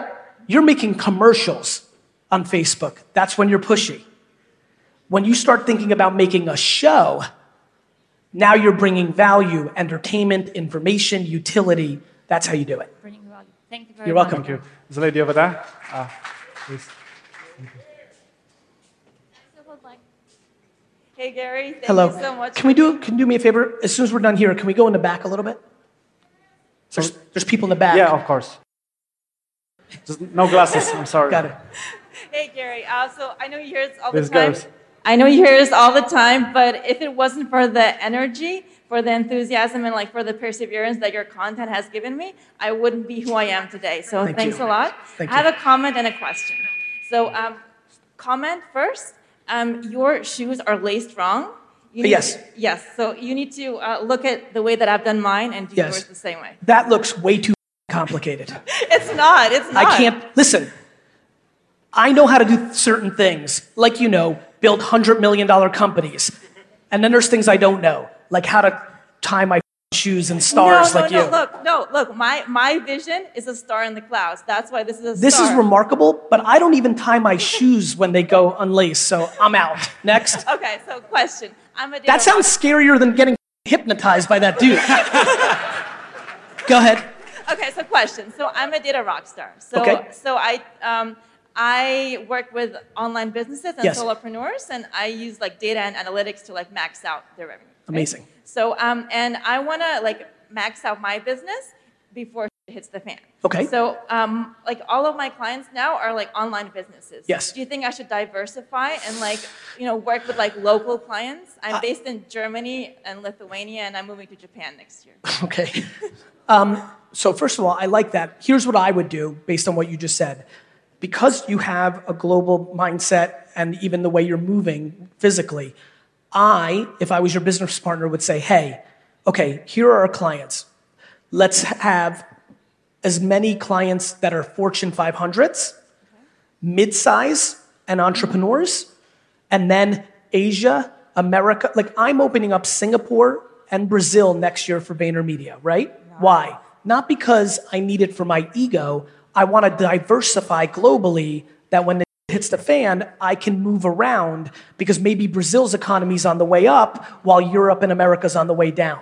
So what I would do is I would break it into 18 boxes, data, right? I would go Fortune 500, huge, mid-size, small, and then I would pick 10 or 12 markets, Africa, US, Europe, and I would make sure that all the boxes were filled with clients so that you could handle any shift. That takes scale, that takes a lot to do, but that does protect you more than not. Okay, awesome. Thanks so much. You got it. Thank you. Ladies at the back over there jumping. Yes, at the back, please. Yep, go ahead. Okay, you'll be next. Can you hear me? I can in a second, I think. Go ahead. Hello? Yes. Okay. Hi, I'm Marta. Hi, Marta. Everyone named Marta here? That's a typical name. I know, I'm kidding. You will not forget. I know, Marta, Basha. No, let's go. Okay, so actually I have a crazy idea. I was thinking for some time of uniting all Slavic nations together. And I know that United States, they have Silicon Valley, they are all united. China is really united right now. I used to live in China for 2 years and I learned really a lot. Yes. And right now what I see is that we all argue all the time. Yes. We are working for China, we are working for United States, we're not doing anything. Yeah. And I see, because I work with an entrepreneur from United States, and he's Slavic as well. Yep. You are Slavic. We are all Slavic. We can do something. We can do Silicon Valley here, somewhere in Poland, for example. No chance. We can call it. Why not? What do you think? I'll tell you why. I'll tell you why. The only way you can build Silicon Valley here, and I say no chance, not as, I believe there's a chance. Let me tell you how. Look at Spotify in Sweden. What you need to happen to create Silicon Valley or Hollywood or anything else is you need a Facebook or a Netflix or an Amazon built there, create talent there, stay there, and build an ecosystem. Silicon Valley took 70 years to build in a purely capitalist country. That is very difficult to replicate. You would need, even Sweden and Stockholm, which got one, it got Spotify, and it stayed. It's still not Silicon Valley. It will take 50 to 100 years of perfect execution for Warsaw, Poland, or this region to become... I'm ready. Listen, and by the way, I love it. Listen. I really want to do it. Like, so do it. Serious. No, because my real profession is architecture, and my job is to build things, and I want to really build something, and whether it's physical thing or company. Can I tell you something else about very, very, very successful entrepreneurs to the level that you're talking about? Yeah. They don't talk about. They do. No, they execute. Yeah, I know. So like, you have me unbelievably enthusiastic, but whether you're right or I'm right or she's right, it doesn't matter. I promise you this, you're not going to inspire this room to rally and turn this into Silicon Valley. You need to execute, show, you know what cynicism needs? Examples. So everything I do, I have cynicism just like I'm giving to you. So then I go and do it. And then everybody in the liquor industry says, oh, wait a minute, maybe an internet site was a good idea, not a second store. Oh, wait a minute, social media was a big thing, not a fad. You need to execute. I'm working on it. Good. Good luck. No, I'm serious, so we can... I'm serious too. We'll meet and... But I'm telling you, I already know you're a hair in trouble by even saying you're serious because you want to talk about it. You need to do it. I know, because I said it, I have to do it. Just do it. Nothing would make me happier than flying back here and doing a conference and saying, 20 years ago, she was right, I was wrong. That would make me happy, not upset. Yeah. But I know you have no chance. It's going to be in 50 years. That's fine, but you're going to have no chance if you're debating it. You just have to do it. Hewlett-Packard didn't tell everybody. They just did it. That's how Silicon Valley happened. But do you think that, because we all argue, do you think it's possible with our nation, with our nature, that is? Here's how I think about it. America is arguing with each other right now, left and right every day, split completely in half. Do I think that countries and regions have DNA? Yes, I do. Do I think the biggest vulnerability is brand? When there's a whiz kid right now, a 14-year-old girl named Marta in Warsaw who's inventing something amazing, and when she gets it, does she think that she's going to move to Silicon Valley? Yes, I think that's the problem. Facebook was invented in Boston, not Silicon Valley. Pinterest was invented in Pennsylvania, not Silicon Valley. Silicon Valley has brand like Hollywood. So when people are talented and come up with things, they go there. That's the strength. You think everybody who invents everything amazing is born in San Francisco? They built a brand. People go there. That's the biggest issue. Not that you fight or you're cynical or head down or whatever. It's that this country's not subsidizing. If this country said, hey, if Poland said, hey, we're creating a new law. If you have a business on the internet that does $10 million a year and you move headquarters to Warsaw, you have to pay no taxes ever. That's good. Got it? It's systematic. It's much bigger. I also want to say one more thing. Actually, something is already happening because I did one test in China, and I know that all Polish people, they don't want to admit that they are Polish when they are abroad, and I felt it's stupid. So I tried to use WeChat. I don't know if you know WeChat. And I tried, sorry. Yeah, no, I don't get another one, please. I know, that was great thing. That was just 1 hour of work. Yep. And I wrote on WeChat, hey, I'm doing a group, Polish creative people. Do you want to join? And suddenly I gathered 90 people. Everybody talks, my dear. No, I gathered 90 people, and you said you want to build the next Silicon Valley here. That's not going to be a group. It's going to be execution for 50 years. Yeah, but what I want to say is that we already have amazing entrepreneurs. I agree. Yeah, we have you. You're Slavic. I live in New York. So what? But you're Slavic. Fine. We're human too. You're being unbelievably ideological, and it will hurt you. Okay. You're welcome. Thank you. The ladies over there with the mic. Gary? Yep. Hi, Gary. And by the way, I apologize. I love that you have so much pride. Just execute. You know? It's much, much better to execute. Hi, Gary. Nice to meet you. Nice to My meet you. name is Anna. I came here from family-run business. I have a very short question to you. Could you give me like 3 advices how to be strong B2B business in social media? Because loads of advices for B2C businesses, and I'm from B2B. I think B2B has more upside on social than B2C because less B2B businesses are using it, supply and demand. So tell me what your business does. Our business is designing and producing party decorations, and we preparing everything to celebrate events, make a birthday party, weddings. Do you record on video every event that you do? Not really. Good. Do that. Okay, then take it home. Okay. Then chop it up into 1-minute videos, 10-minute videos, 13-second videos. Then get the people that paid you approval to share it. Then run it on LinkedIn against businesses. You can run ads against decision makers in HR in Poland on LinkedIn. You make little videos. They get excited because that looks good. They email you. You get business. You email me in 2 years and say, Gary, you're a genius. Gary, I will do. Thank you very much. You will have our party deco company. Thank you. People, maybe 1 or 2 more. Let's go. Hands. Let's keep going. Okay. This Why don't we do this? Go on. Real quick, because let me help you here. Thank you. Real quick. We've run out of time, but I'm going to go extra. But here's how we're going to do it. I'll go as long as I can, but I want to be as efficient as possible. If you have a question, go down one of these aisles. Yeah. The people with the mics come up here. The 2 people with the mics come here. Yeah. Let's make lines in the aisles. This way we'll just go nice in order, and you don't have to look ridiculous. Thank you, Gary. Okay. Some people like me, some don't. Okay. You got the mic. Who's got the mic over here? Let's make it fast and efficient.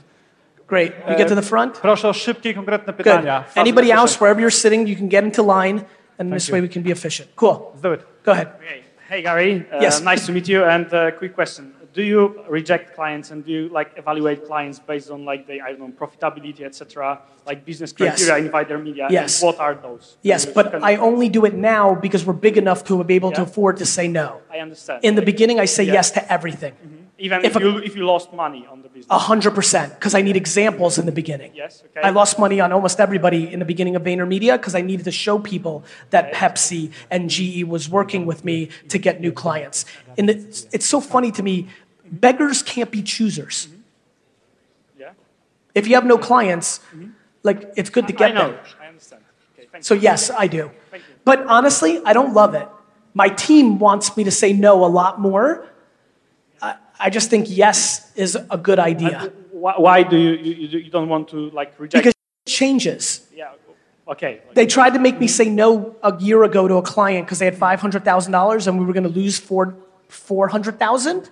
I said yes. You know why? It was a big company. You know how much they're paying us this year? $9 million. Congratulations. It's not based on anything other than either you're playing long term or you're playing short term. Hey, Gary. Hello. My name is Peter. So, first and foremost, thank you for Crush It. Basically, I've got hooked on it, and it impacted all in my life since. So, right now, I'm running a whiskey bar. A whiskey bar? A whiskey bar. You look like you're running a whiskey bar. Thank you, kind sir. Okay, so basically, I have 2 groups of guests, Polish-speaking and English-speaking. Okay. Most of content we produce, Instagram, Facebook, blog, newsletter. We Closer, run it. closer. Sorry. Oh, okay. We run it in Polish. But Why? Why? Because most of Poles are Polish speaking. And But you're running it organically, right? yeah. You need to run Instagram ads to Polish people who speak Polish and then to Polish people that speak English.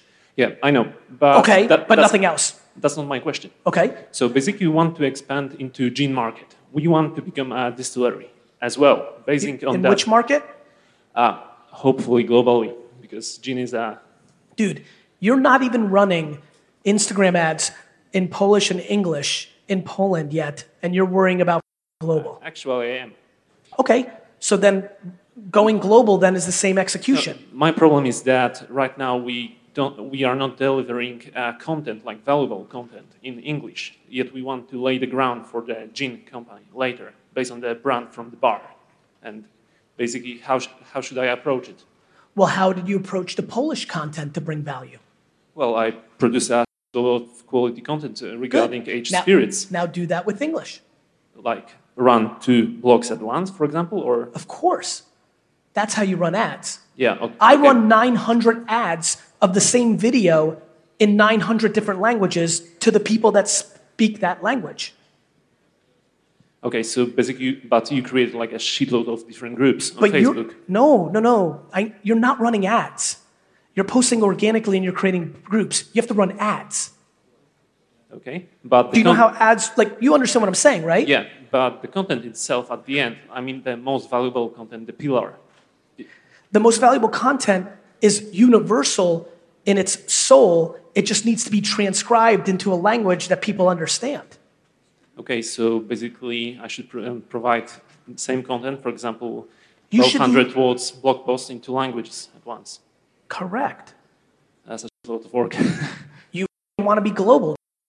I do. It's Thank called you. work. That's why, Gary, you started doing stuff in Russian, in Chinese, in Spanish, on Instagram. quite a 100%. lot. In You know, Polish. and I'm speaking English, and then it's being transcribed in words, you know, and so you could speak, if it's you or other people, in one language, and then you have people that you hire to transcribe it, you overlay the copy. If you go to Gary V Portuguese, right, D-Rock, is it Portuguese, right? Go to what do we Gary- have? On Instagram, I have Gary VEE Portuguese. So some markets I've exploded, so I've even created accounts. I didn't even have accounts. I was just running it from one account and running it into countries, but certain countries took off. There is Gary VEE Polish? Yeah, Great. there is. So, Yeah. Next hey, one. bro. On that side. Is it running? Yeah.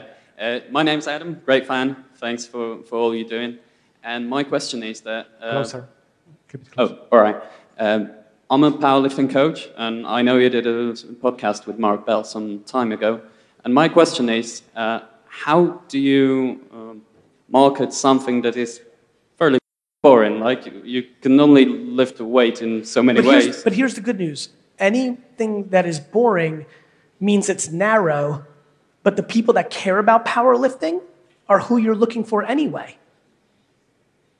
So you say it doesn't make any sense to market it to the mainstream, right? No, I would market it to the mainstream. You're just not going to convert as well because he doesn't talk about powerlifting. Most don't. Right, but you could run Facebook and Instagram ads against fans of Mark and reach everybody who is. Yeah. True, makes sense. I'm telling you, brother, and even the way that awesome dude, I'm telling you, there's so many nuances in the execution. Like, I love you, and I think you have a lot of things down, but even in the way you're answering things or asking them, I know you don't have everything down. You, like, I stood here and yelled for 30, the reason I want you, guys, I was praying for you guys to run Facebook and Instagram ads, but then I told you to go home and spend 10 hours learning them. My work isn't done here. I'm just trying to get you in the mindset to go all in. You have a lot of work to do. There's no groups. You can target anybody. But if you don't know that or think that way, you have no chance. Got it?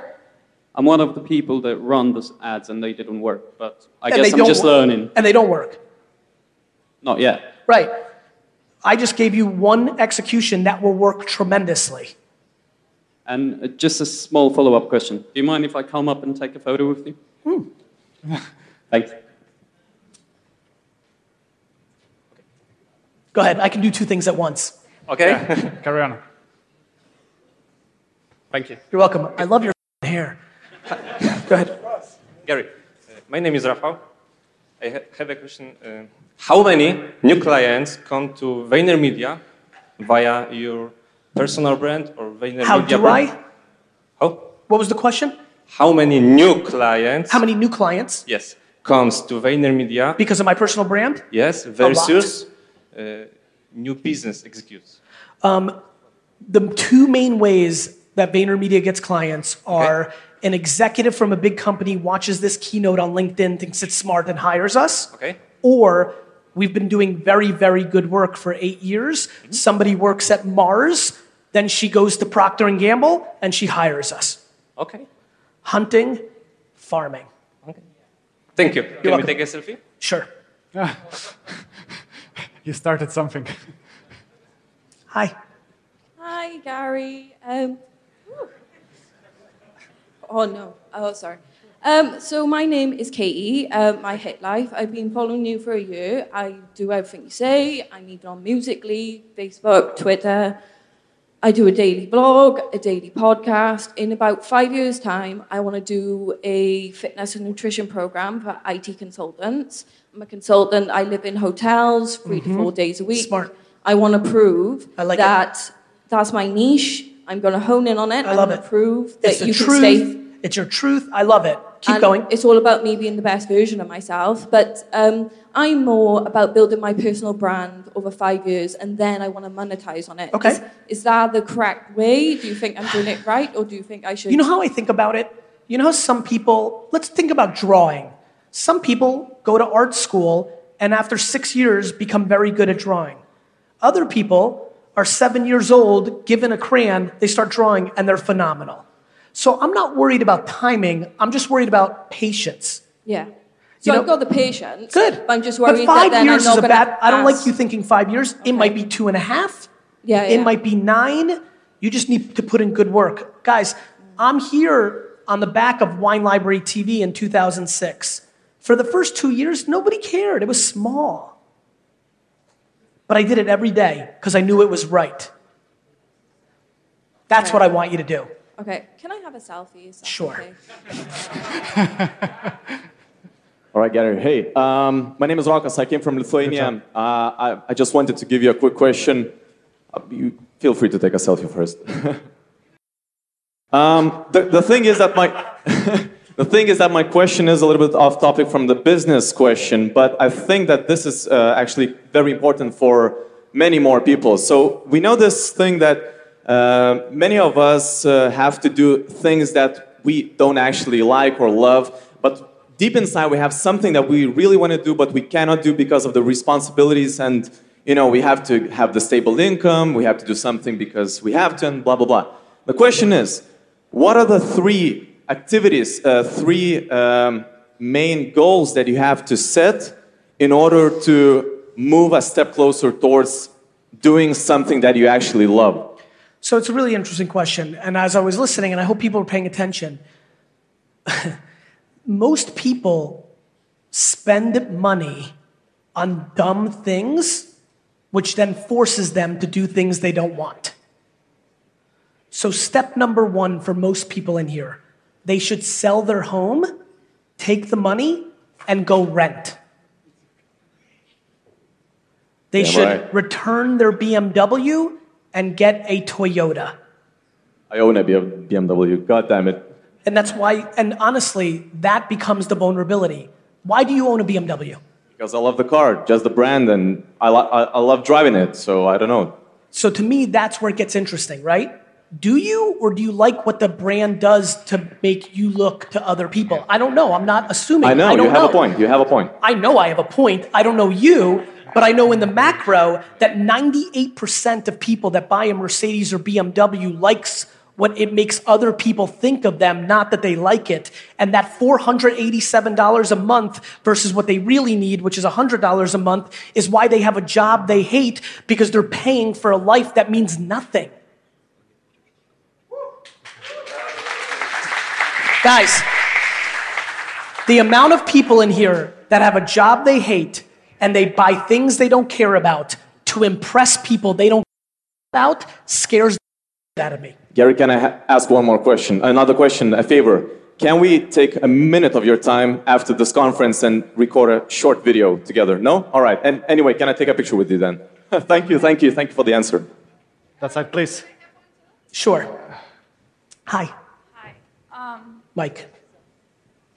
Whoa, I'm stressed out. I'm sorry. It's okay, just move out. I forgot my question. You'll remember it. Okay. Think, Okay. what was it about thematically? Yeah.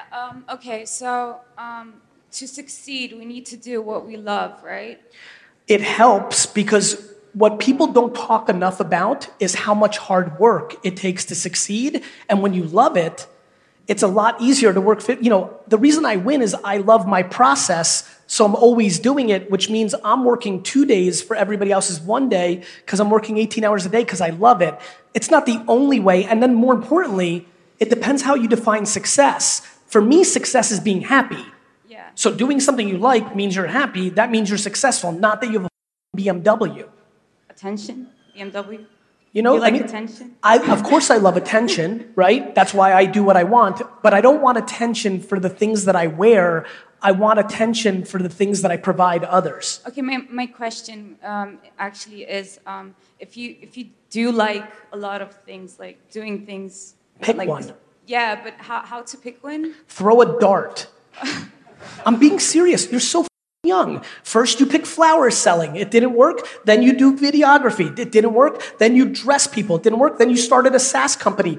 When you're so young like you are, and you have so many things you love, pick one, do it for a little while. If it doesn't work, pick the next one. Okay. Thank you. You're welcome. Hello, Gary. Hello. So my name is Kamil, and You're welcome, brother. many of other people here, I'm an entrepreneur. She wants to sign the book, so maybe let's go for it first. So it's a pleasure to meet you in person. Big ups for the D-Rock, for Jordan, for all of you. Thanks so Thank you. much for everything you're doing. I was looking for a question that might be interesting for myself, but also maybe for other people, since so many of us, for the question entrepreneurs under 32 might have, and I think it would be value for them as well. So I'm the CEO of my company, right? And I was thinking, I don't have kids, but what would be like the threats or the similarities and differences of a good parent and as well like a good CEO, because sometimes it's getting confusing, And No, it's a great question. I think there's a lot of parallels between being a good parent and a good CEO because you're the leader. I think leaders that win realize something very important, that they work for their employees, not their employees work for them. Always trying thank that. you. Always trying that. And I'll tell you, the biggest issue with parenting is parents view their kids as a reflection of them to other people. Instead of parenting for them, they parent for the parent, not for the kid. I think parenting and being a CEO is exactly the same. If you understand that you're in it for the other person, then you get what you want. My mom gets a lot of happiness because she raised me for me. Now she gets to enjoy the fruits of that happiness. When you run a company for everybody else, that you're going to financially benefit because they're going to care more. It is the mental, it's the reason most people, when they go from doing something to becoming a manager, aren't good at it. Because they think now everybody works for me. They don't realize they now work for everybody. I work for 900 people. Not 900 people work for me. I understand, but there is as you said before, the business is a babe, and Yes. I could imagine like all my other employees Brother, I know where you're about to go. are Listen to me. also like the babies, That's fine. So but, like but they you're, all, but you're the CEO. Yeah, If I am. he's not doing a good thing as a baby for the overall baby, you can fire him. Of course. That's your fault. Okay.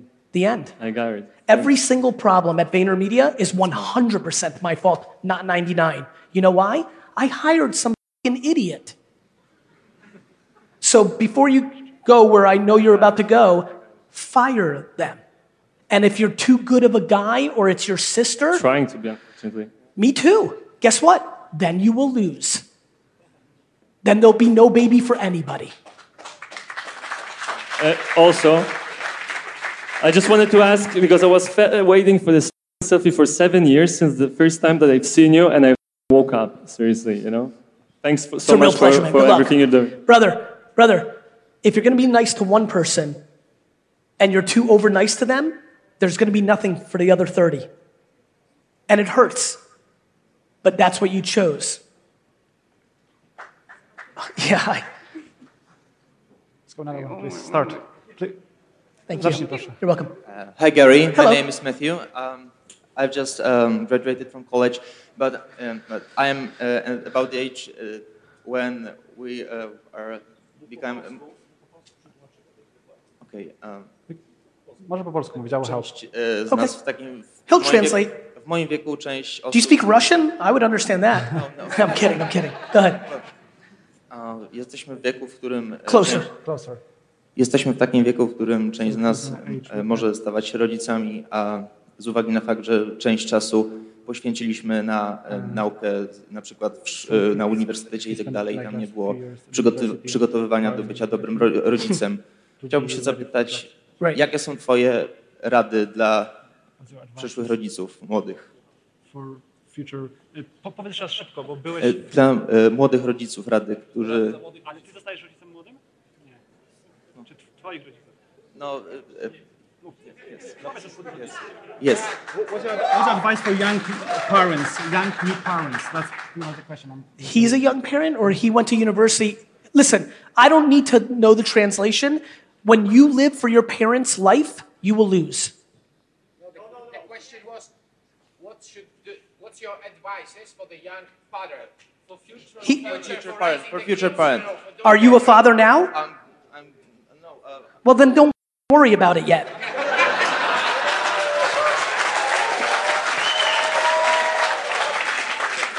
I mean it. It's important. And I saw this, and you really got it. You're worried about in the future that I don't understand the amount of time humans spend on things that are not practical. You have no idea where the world's going to look like when you have a child.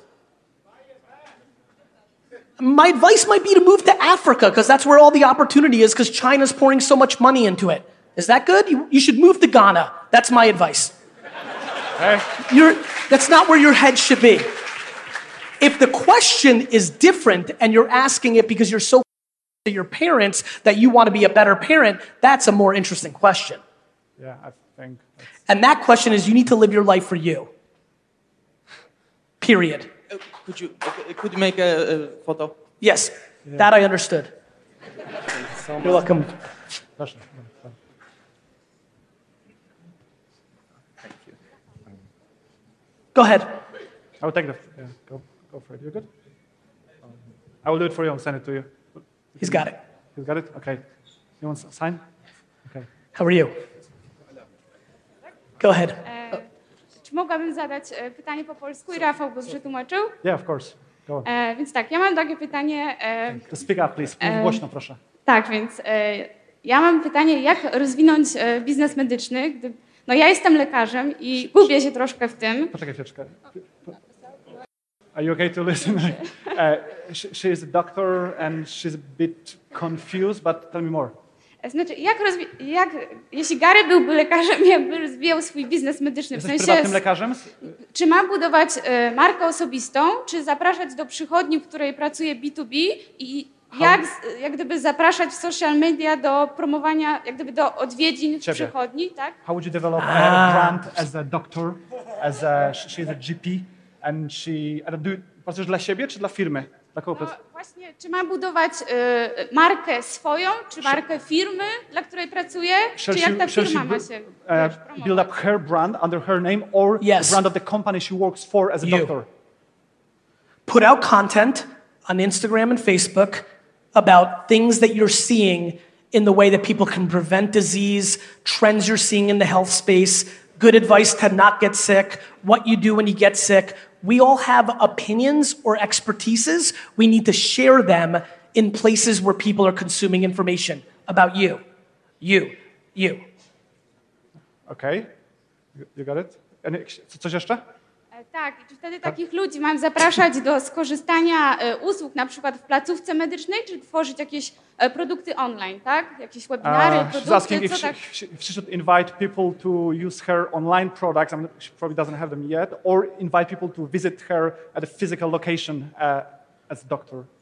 Put out free content, and they're going to show up in both places. Okay? Dziękuję. Proszę. Thank you. Hi. Hi, Gary. How are you? I'm good. I'm super excited to see you. Thank you. Cannot even describe how excited I am. Mic closer to the mouth. Okay.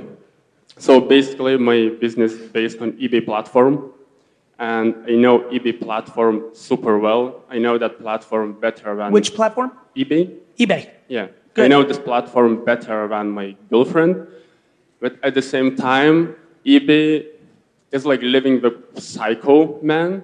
You never know what's gonna happen. You never know what's going to happen in life. Yeah, especially with eBay. But anyway. No.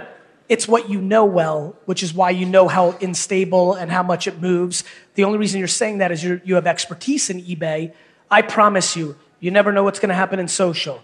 You never know what's going to happen in crypto. You never know what's going to happen in Madison Avenue and Wall Street and Warsaw and Silicon Valley. You could get hit by a bus tonight and die. You never know anything. Okay, so I'm gonna go to question. So there are two statements in business. One statement is that we need to go all in, 100% into it. And another statement is that we need to create some different sources of income. Both. You're 20 years old, 16, 19, 23, right? 26, but yeah. Fine, you look great. Anyway. Thank you. Both. Keep crushing eBay and establish other revenue streams too.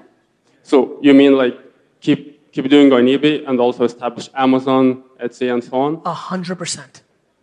Thank you. And you know why, right? Mm-hmm. Because you have the time to work 10 hours more a day. Also, do you see a dropshipping like long-term thing, Yes. long-term business? Yes. And Selling will always be around. can I take photos? Sometimes markets are better. Sometimes Shopify's better than Amazon. Sometimes eBay's better than Craigslist. Sometimes Facebook Marketplace. Will always change. eBay didn't exist 20 years ago. You're asking for me or anybody else to stay stable in a world that constantly moves. The end. Can I take photo? Yes. Thank you. You're welcome. Yes. Gotta go? Okay. All right, I gotta go. Whoa, one question. Last one. You never know what life is gonna happen. Yep.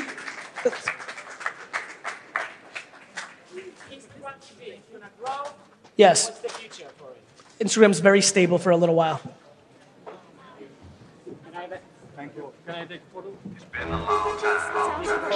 Nie wchodzimy, proszę odsunąć się.